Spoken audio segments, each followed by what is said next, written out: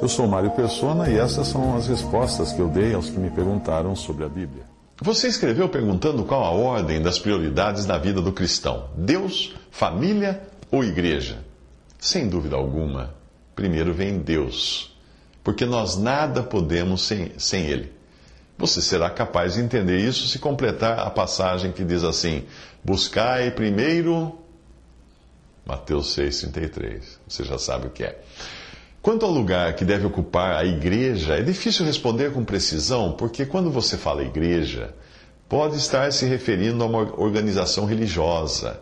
E neste caso não é bíblico servir uma organização religiosa, qualquer que seja o seu lugar nas prioridades, pois igrejas fundadas por homens nem deveriam fazer parte da sua lista de prioridades, e muito menos ficar acima de suas responsabilidades com a família.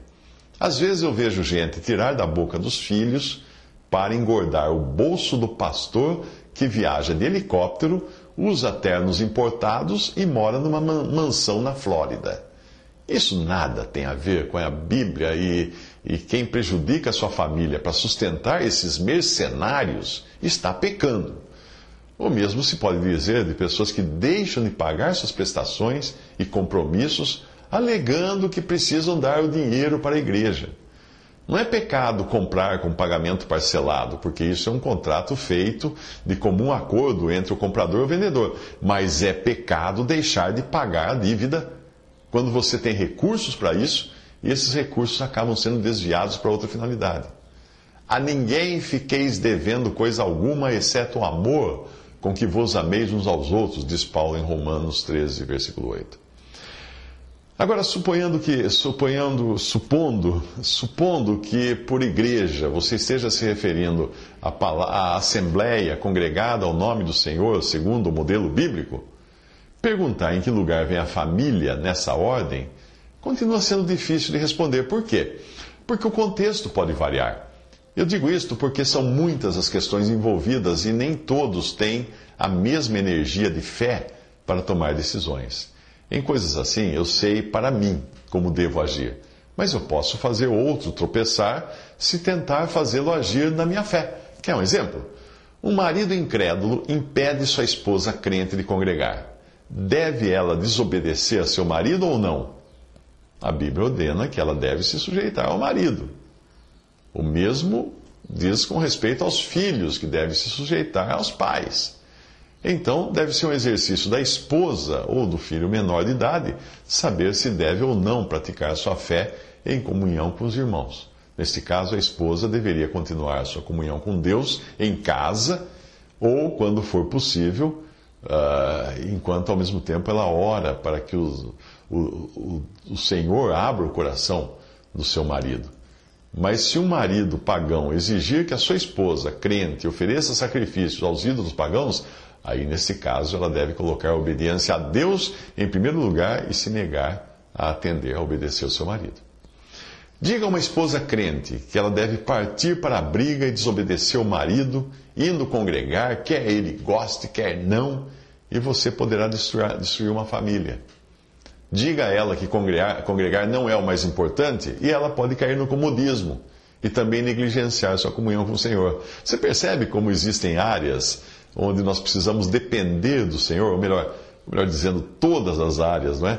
Portanto, cabe a cada um ter discernimento para agir em cada situação. Por exemplo, ainda que o homem seja a cabeça da mulher, ela não irá obedecê-lo se ele ordenar algum ato contrário às ordens de Deus, como matar alguém. Entenda então que submissão é uma ação de repouso em uma situação.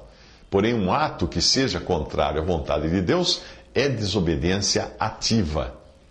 Um presidiário não irá fugir da cadeia e assim transgredir a lei, alegando que Deus quer que ele vá às reuniões da igreja. Não é? Ele podia alegar isso. Não, eu fugi porque eu precisava reunir com os irmãos.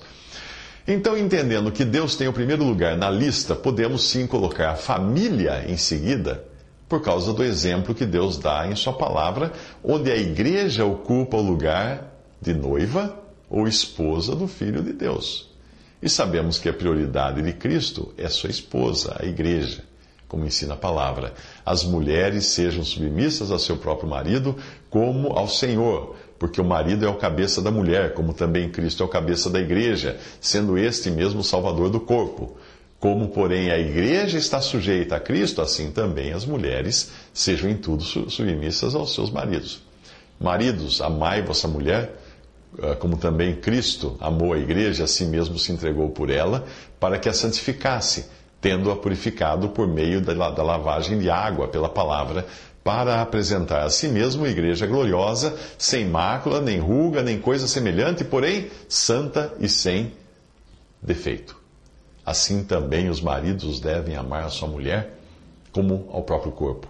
Quem ama a esposa, a si mesmo se ama, porque ninguém jamais odiou a própria carne, antes a alimenta e dela cuida, como também Cristo faz com a igreja, porque somos membros do seu corpo. Eis porque deixará o homem, seu pai e sua mãe, e se unirá à sua mulher, e se tornarão os dois uma só carne.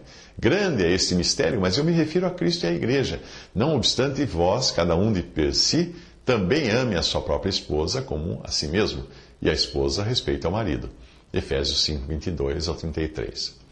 Os filhos podem ser incluídos nesse mesmo círculo em que estão marido e mulher, pois são sua geração.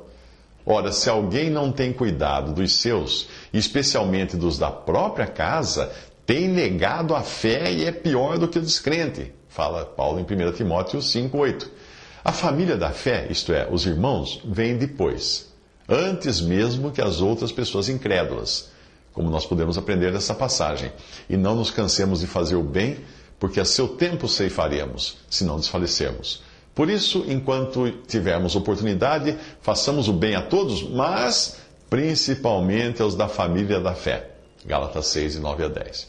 Então pense duas vezes, por causa disso, pense duas vezes em fazer caridade para incrédulos quando você tiver irmãos passando necessidade. O melhor é fazer uma coisa sem deixar de fazer a outra. Repare que quando a palavra de Deus apresenta as credenciais dos que devem zelar pela casa de Deus, existem ali pistas do que se espera deles, e delas também, porque as irmãs auxiliam nesse trabalho. E nessas pistas nós encontramos que o cuidado com a família aparece como parte do currículo que se exige daqueles que irão cuidar da casa de Deus. Veja só. Convém, pois, que o bispo seja irrepreensível, marido de uma mulher, vigilante, sóbrio, honesto, hospitaleiro, apto para ensinar, não dado ao vinho, não espancador, não cobiçoso de torpe ganância, mas moderado, não contencioso, mas não avarento, que governe bem sua própria casa, tendo seus filhos em sujeição, com toda modéstia. Porque se alguém não sabe governar a própria casa, terá cuidado da igreja de Deus. 1 Timóteo 3, de 2 a 5. Repare que neste contexto, saber governar primeiro a sua própria família vem antes de estar em condições de zelar pela casa de Deus.